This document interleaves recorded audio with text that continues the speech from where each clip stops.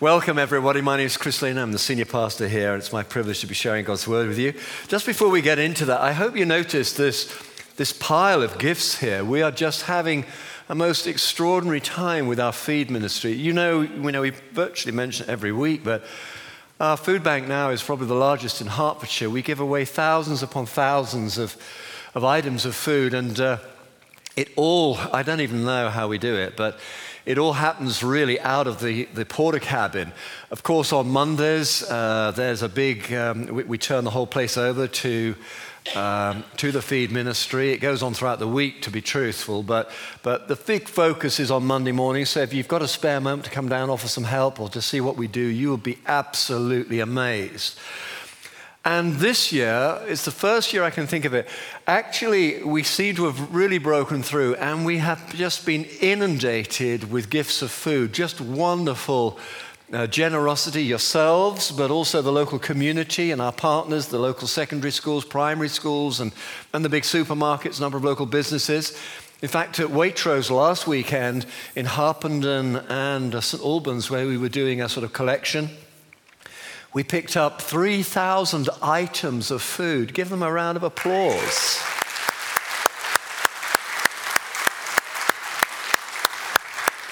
And while I'm talking about Waitrose, God bless them. The free Christmas dinner that Richard mentioned that day is very expensive, and we fund that. We always have done for years. But they heard about that, and they sent us a check for £500 towards the expense. God bless them. Good old Waitrose, The reason the food is there, to be perfectly honest with you, is not just, those are the sort of Christmas gift packs that we give away to families and individuals who need help at Christmas, but it's not just that we wanted to show you that. The fact is that we have got so much food at this moment as we prepare to sort of give away over Christmas that virtually every available nook and cranny is stacked high with food. And somebody came and said, "Can we put some in the auditorium? We don't know where to put this food," And I had staff members running up to me and said, "I went into the youth room and it's full of food," And so we had to stack it up there. It occurs to me that, crazy though it may seem, because of the growth that, this time of favor that we're experiencing as a church at the moment, it's really been a phenomenal year.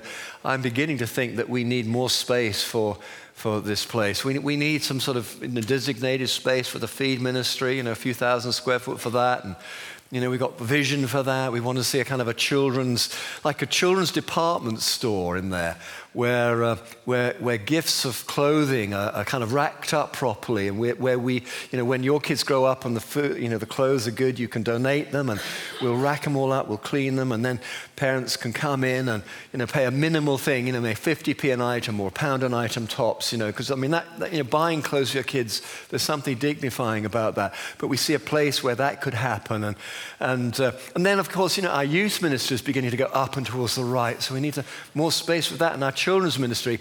Parents, I see some kids in here. I apologize if we had to turn your kids away, but our children's ministry once again is really growing. And by the way, if your parents, if your kids begin to get a bit restless, would you mind please taking them into the atrium?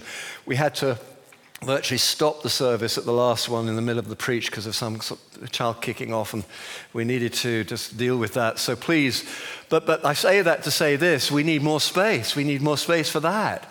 So if anyone sees a building for sale in the area, in the vicinity here, if you happen to notice that there's a building for sale, would you please let me know? Because we need to get some more space, right? Will you all nod with that? So no, I don't suppose anybody's seen any space around here recently, but if you see there's somewhere that we could get, to have as well as this, please will you drop me a line? I really appreciate that. Okay, let's pray. Heavenly Father, I want to say thank you to you because you have always been on the move. There have been times, Lord God, where, to be honest, we've wondered. But Lord God, you are always at work. The Word of God says that God is always at work, devising ways for the lost to come home. It's a wonderful passage. You are always at work, devising ways for the lost to come home. And Lord, we are so privileged to be part of that, part of your church in this city, this region, who are helping you devise ways for the lost to come home. And Lord, I just pray for anyone who's feeling lost this morning that they will find you here, and in finding you, they'll find the light of their life. So please, dear Lord, as I share your word, may it find its mark, and all in Jesus' name. Amen.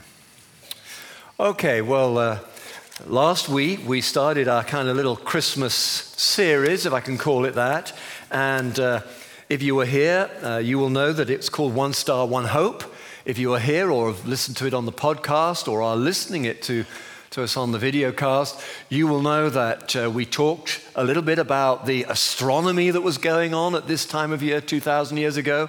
We talked about the considerable evidence, actually, that there was some sort of astral event around about the birth of Jesus. Some have speculated that it was Halley's Comet, which was in the area at the time, or Jupiter and Saturn coming into conjunction, as they call it, sort of crossing so close that you can hardly distinguish, a difference, and very, very bright and intense light in the sky. And then, of course, God can do something sovereign and utterly creative. Who knows? We talked a bit about those journeys. We started talking about journeys and the great journey that comets make. We also talked about the great journey that the three wise men made, because although traditionally we talk about the three wise men arriving after the birth of Jesus, actually they will have planned their journey maybe several years prior to the event, because they were scientists of the day. They were scholars. They were wise men. They were astronomers stroke astrologers, and they will have been tracking the stars, and they will have seen that in such and such a year this was going to take place, and it had tremendous significance and import. And so they will have planned a trip long before Mary was pregnant. When Mary was probably just 7 or 8 years old, these guys will have been tracking that and making plans to be in such and such a place when that astral event took place. We talked about, great sort of matters of what we call salvation history, God working things and involving himself in history to bring about the perfect moment where the Savior of the world would come. We talked about the prophetic witness. We talked about how the Old Testament in so many passages, and I read one at the end of the worship, Isaiah 9, foretell the coming of a Savior. So that's as far as we got in the story. And so we're going to, take it on a little bit further today. But the first thought I want you to grasp is God's timing is perfect. And we spoke about that last week, and you can catch up on the detail and the comfort and challenge of it, as I say, on the podcast video casts.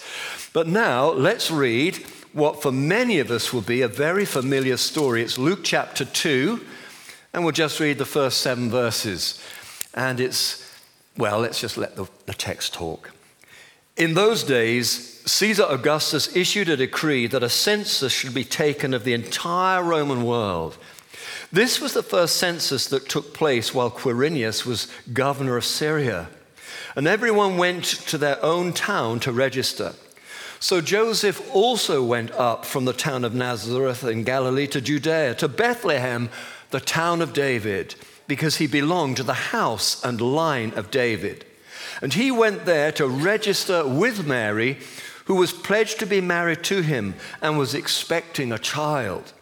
And while they were there, the time came for the baby to be born, and she gave birth to her firstborn, a son. And she wrapped him in cloths and placed him in a manger, because there was no guest room available for them. This story is so well known. And yet, when you begin to think about it, it must have been a very challenging time for Joseph and a very challenging time for Mary. She was heavily pregnant. And the last thing most mums would want to do in that occasion is do a 100-mile journey on the back of a donkey when you're about to have a baby. It's about 70 miles as the crow flies from Nazareth to Bethlehem, just south of Jerusalem. But of course, you don't go as the crow flies. You would be using actually some of the Roman roads, which were pretty good, but it was a slow journey. And Joseph, at the one part of him, would be wanting to move along to get to Bethlehem in time for the census, but at the same time, he was full of concern for Mary, who was very, very pregnant. I wonder what they thought of that journey, what they were thinking about at that time. I wonder what went through their minds on that fateful morning when, and this didn't really happen, I'm just sort of elaborating, but when the brown envelope landed on the mat. Do you know, how many of you love getting brown envelopes on the mat? Some of them, yeah. I think I got one which was a tax rebate. Everything else is bad news, you know. And on this particular morning, you know, the brown envelope landed on the mat.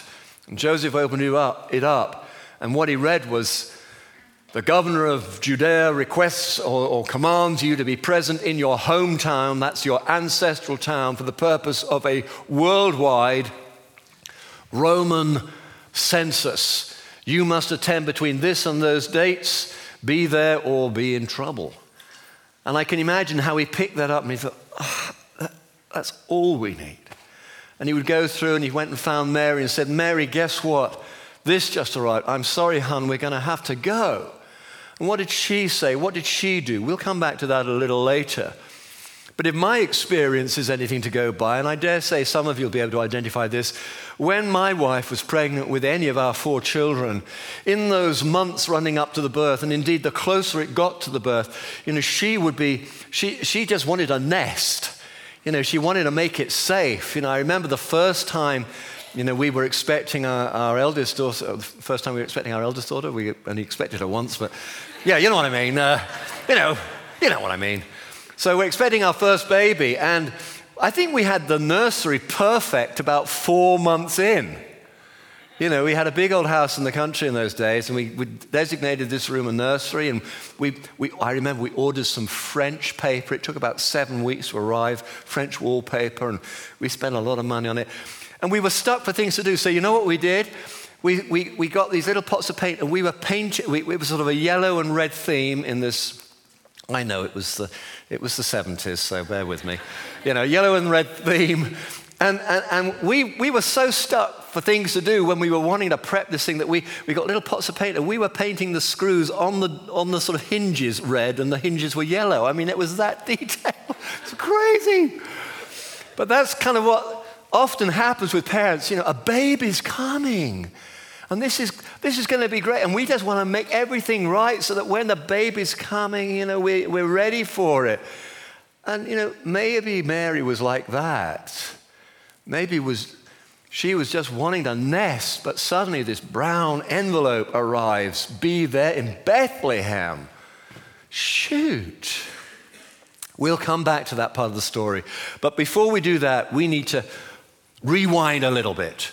Let's go back to the beginning of this series of events. So I'm going to flip over a page in my Bible and I'm going to read another story here.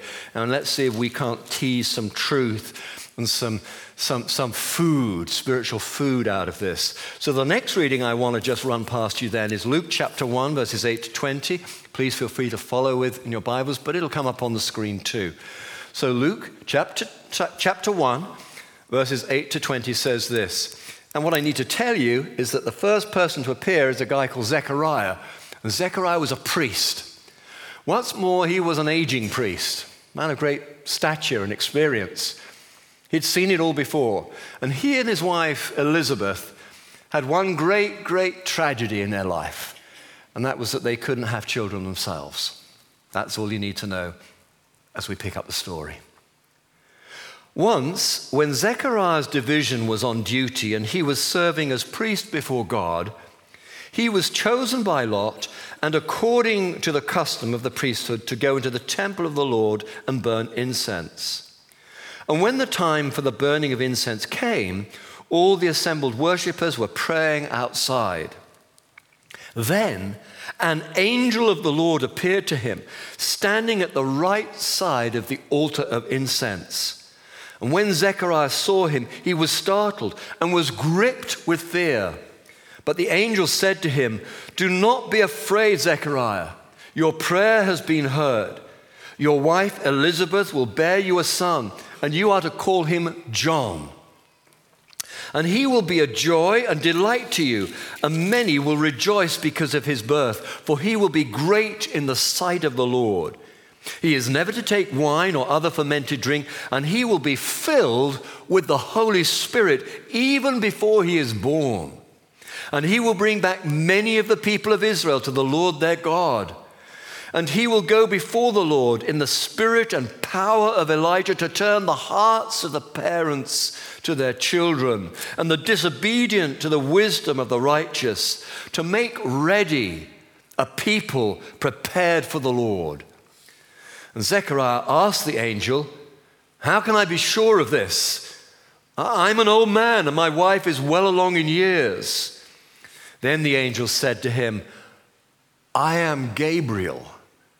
I stand in the presence of God. I have been sent to speak to you and to tell you this good news. And now you will be silent and not be able to speak until the day this happens, because you did not believe my words, which will come true at their appointed time." For many, this will be a familiar story. John the Baptist, as this baby is going to be called, is a very, very well-known character in the Bible. He's one of those giants. And the thing that is new, not physically, a giant in the story, what's unique about him is that he is a contemporary prophet. You know, some of the readings that we've read already are ancient prophets. But John the Baptist is a prophet, and the angel describes him as an Elijah in our day. That's the kind of status and stature of John. And John provides a kind of running commentary in Jesus' lifetime of Jesus' ministry.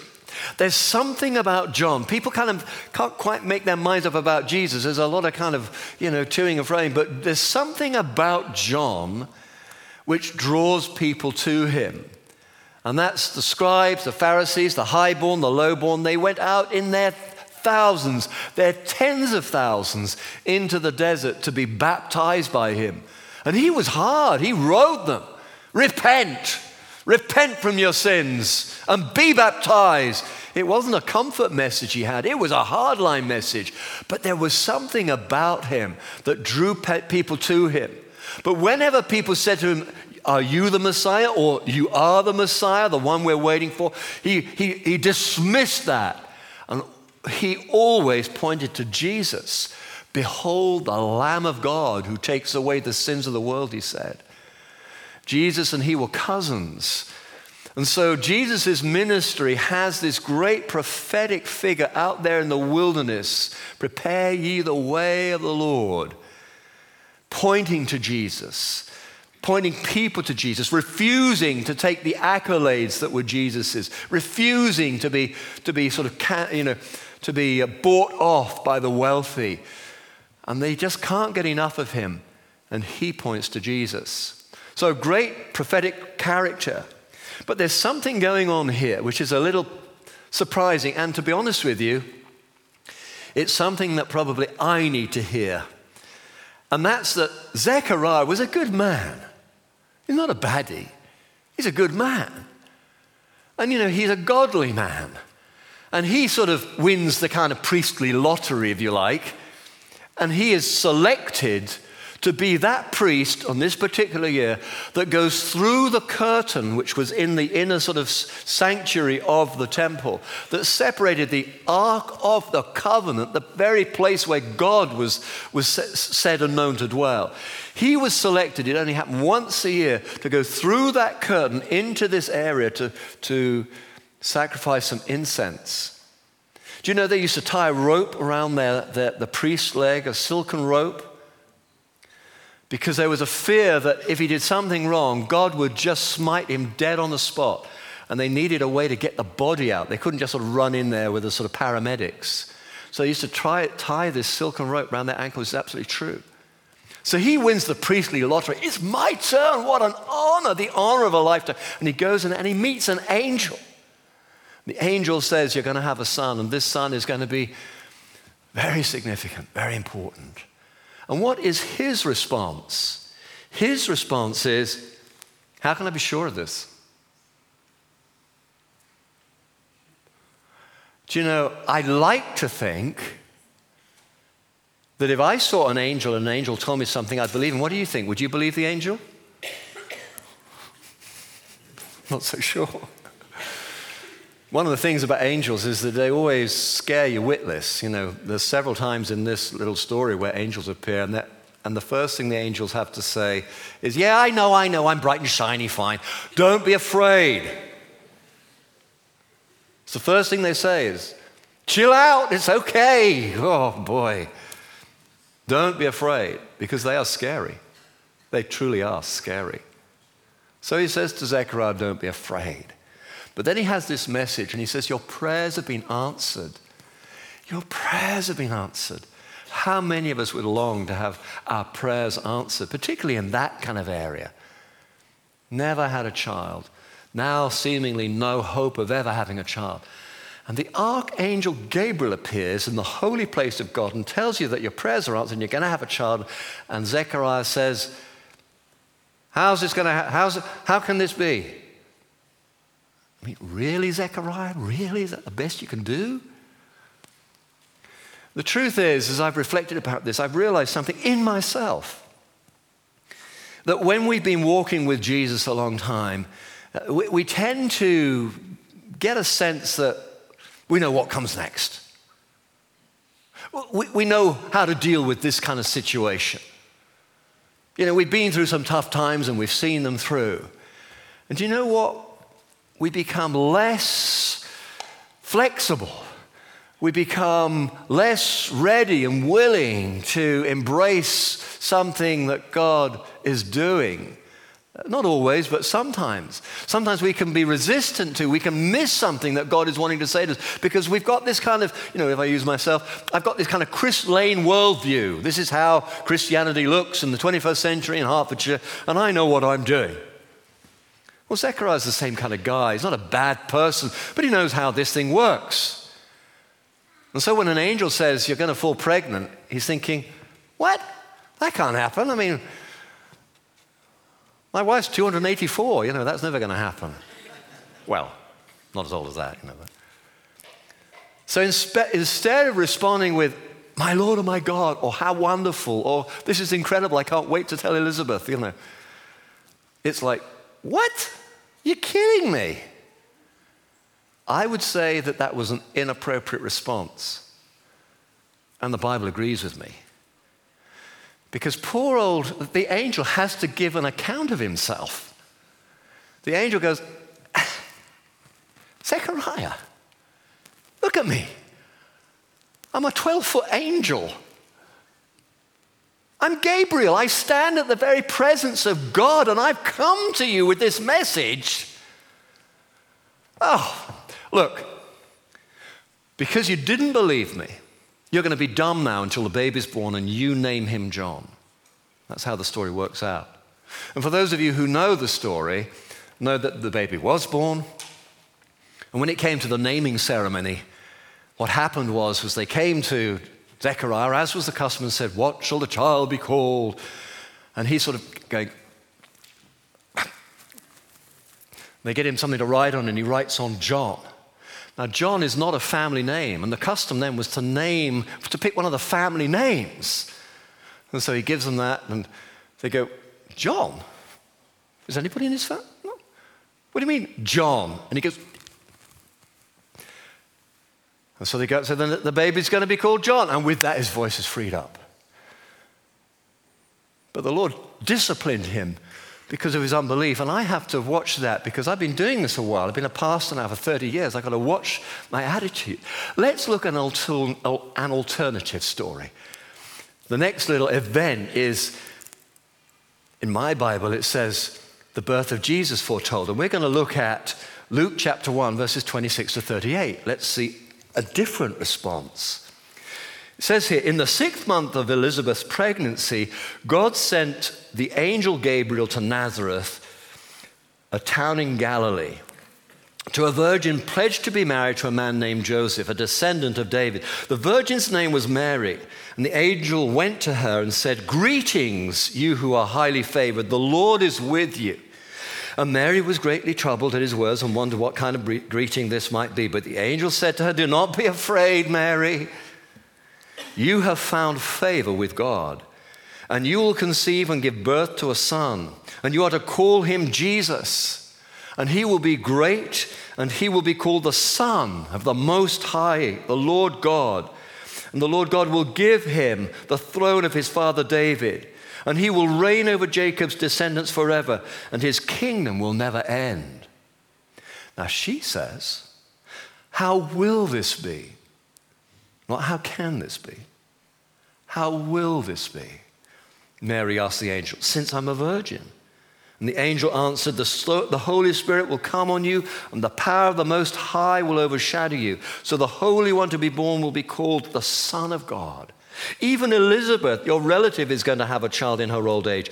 And she who was said to be unable to conceive is in her 6th month. For no word of God will ever fail. I love that. No word of God will ever fail. "I am the Lord's servant," Mary answered. "May your word to me be fulfilled." Then the angel left her. You see, here we have, as I reminded you last week, this teenager, a young teenager, probably 13, 14, probably hadn't come into her womanhood more than a few months, a year and a half at most. And she is being told by this angel, the same angel that presented himself before Zechariah, that she is now going to be carrying the Savior of the world. Now the old priest, he said, "What? How can that be? What do you mean? How can this be? How can I be sure of this?" He was looking for facts. Let's deal with the facts. My wife is this, thus, and so. How is this going to happen, angel? But Mary, she says, "How will this be?" It's not a resistance to the word. She's just thinking double time. She thinks, "Well, I'm only a young woman, and I'm a virgin. So have I got to do something? I'm not sure whether I like the idea of that." And the angel says, "No. Peace be with you. The Holy Spirit's coming on you. The Creator God, He who created the heaven and the earth, that self-same Spirit that created all that is seen and unseen, is going to come upon you." And she says, "May it be to me according to your word." There's the old guy like me saying, "I want the facts. Prove it. Doesn't compute. How's this going to work?" And he gets a slap on the wrist from the angel. But the youngster accepts what is given, even though there's going to be consequences. We really do need to listen to this and understand this. We teach about healing in 102, and we pray for people and all the rest of it, and thank God, we do see people healed. But, we have to do whole great training courses about it.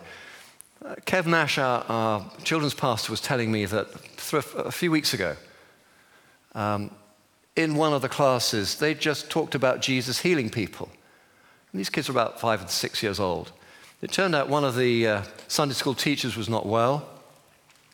And so they said, "Please, miss, can we pray for you?" And they'd been praying for their mother and their granny and their auntie and all that. "But let's pray for you. You're not well." And so they gathered around her, they laid hands on her, they prayed for her. And she says that she knew instantly that something had happened. I think her story is actually on the website now. You can read this. She actually kept it quiet for about 5 or 6 weeks because she wanted to be sure that she had been healed, but she had been healed. You see, we as adults, people like me and you, we kind of have to process these things. And then, if we're really convinced, we may dare to do something.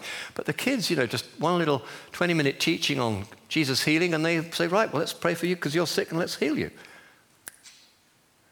And the old priest is wanting facts and certainty. The young woman embraces this call of God. And I just have to say to you, not as an aside, but because I felt the Lord was prompting me to say this, if you've come here today looking for facts, If you've come as a guest or a friend, or maybe you've been coming a while and just still trying to work it through, if you're looking for facts, you've probably come to the wrong place. Why? Because you will never find in its entirety what you're looking here if you're looking for facts. Thank God that our testimony and our gospel and our good news has a historical foundation. But Jesus comes as a savior to those who believe in him. And actually, the more I've understood this over the years, the more I've appreciated just how exquisite this is. Because if it was down to knowledge, scientific knowledge, some of us would get it, but many of us wouldn't. Many of us would not have the time, as I was privileged to have, to spend 7 years doing theology in order to, examine the evidence, etc., going into the Greek, looking at the Hebrew, etc., etc. That was something I was privileged to have. But many of us do not have that opportunity. You're just trying to do life, trying to feed the kids and get them out the door to school and, be there for the children's nativity, and then they've got to be collected because someone's got a party and they've got to have a carrot, all the family stuff that happens. And those of you who are single, what have you, you're chasing around visiting relatives over Christmas, not got 2 minutes to yourself, and then you're trying to have a relationship, but that's not working. And it's just, there's too much going on in life. But Father said it's not going to be that way. The old Gnostic heresies was all about knowledge. You only got saved if you attained knowledge. It's a heresy. What Father said about the Christian faith is the righteous will live by faith. It's about trust. And that may sound very foreign to you. You're saying, well, he's stood up there and he doesn't know what's gone on in my life and he's telling me I've got to trust God. Listen, we all trust God. We all trust in relationships. A very dear friend of mine is just beginning a serious relationship, a younger friend, and beginning a serious relationship with a new partner. And I'm full of admiration for this individual because they've had some very difficult relationships. And the temptation is just to withdraw and say, I'm just going to do my life and I'm going to look after my pets and I'm going to, join the flipping tennis club and whatever. But she's beginning a new relationship with someone. And I know this person well. And there's a risk involved. Will I be hurt? Don't know. Will they abandon me? Don't know. Will they be true to me? Don't know. We've all been in this place of risking ourselves. But every single one of you who are currently in a meaningful relationship will know the greatest prize in this life, bar knowing Christ, is to be in a relationship when you are known and you know someone, where you trust someone and they begin to trust you. And that sort of living in the gap, where there isn't certainty, there's just faith, hope, and love, that is truly exhilarating, truly rewarding, truly inspiring. Facts, and more facts, they're dry in the mouth. They don't bring joy. It's faith, taking that risk in relationship, that brings the richest rewards. The Father says, it's not about knowledge, it's not about facts that you can study in a laboratory, it's about faith. Because all of us, no matter how busy and how complex our life is, can take that step into the unknown and put their trust in God. Wonderful thing. Wonderful thing. So, bringing this home. So Mary, she's pregnant with Jesus. And as I've said before, many roads lead to Bethlehem. Many roads. All sorts of things coming together to meet in Bethlehem. So Joseph goes through to Mary with the brown envelope announcing the fact that they've got to travel X number of miles on a donkey over roads when she's heavily pregnant. How does Mary respond to that? We don't know, but let me speculate here. One of the other things that my wife started to do, and many of you will be able to identify with this, I'm sure, when she fell pregnant, suddenly she becomes a reader. Suddenly, she's reading magazine articles, and I can't move in the house because there's, piles of magazines entitled things like, Your Baby and You, or You and Your Baby, or You, Your Baby and Me, and this kind of stuff. And then there's the nursery I've already told you about, and there's all this kind of stuff. And then she's, joins the library as we did in those days. Didn't go have online then, but, reading all these books about how to have a baby. And then she's doing NCT, National Childbirth Trust things. And she drags me along to these meetings where I'm lying on the floor with a load of other hapless blokes going, and I'm thinking, God, what am I doing here, But you're trying to support your wife and all this kind of thing. And I remember she dragged me along to a film where we're actually going to see a real baby being born on the film. I don't know how many of you have been to that. And hands up, guys. Yeah, oh my gosh, that's hardcore. And she's saying to me, you're going there, and we're on the way there, and she says to me, you're going to be all right, are you, Chris? Because this is you're going to be with me, and I want you to watch this because this is what it's going to be like. We don't want you fainting on the floor because they've told me they won't be able to do anything for you. If you faint on the floor, you're just dead meat on the floor, okay? So are you okay with this? Just pay attention and all the rest of it. I'm going, I'll be fine. I'm thinking, I hope I'm going to be okay. So she's wagging a finger at me and all this kind of stuff. We go in there within 30 seconds, she's fainting on the floor. Just watching the movie. We have to take her out.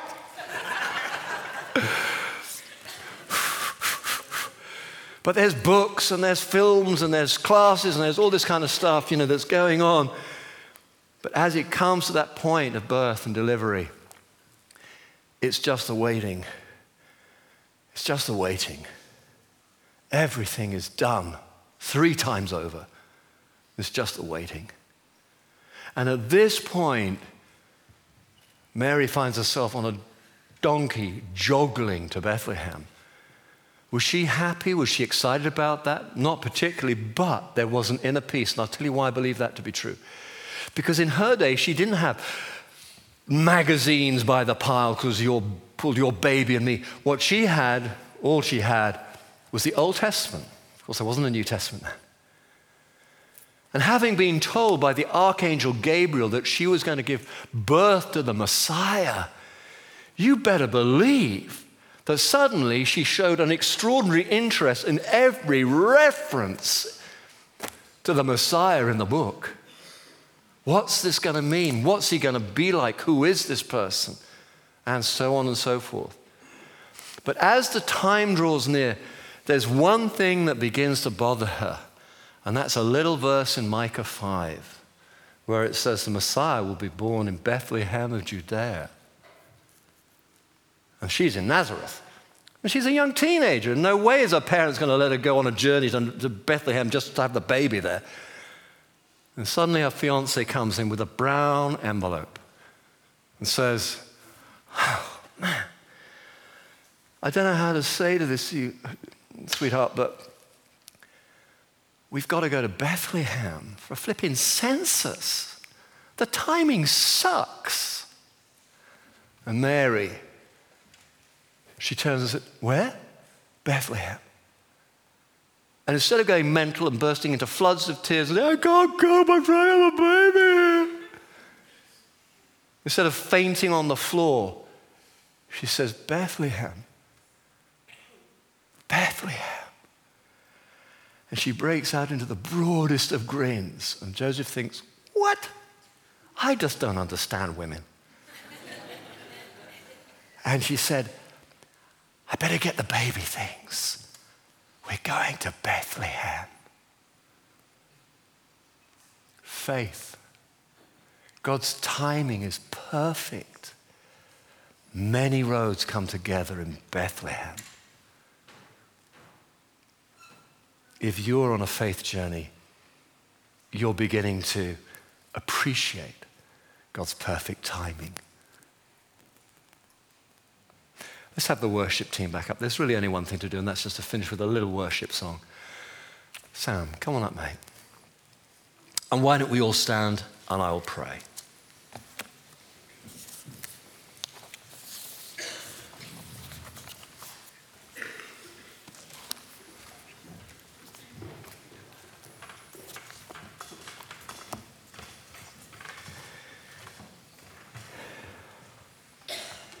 Heavenly Father, we want to say thank you, and it's been said before, and there is truth in it, that we're all on a spiritual journey. We're all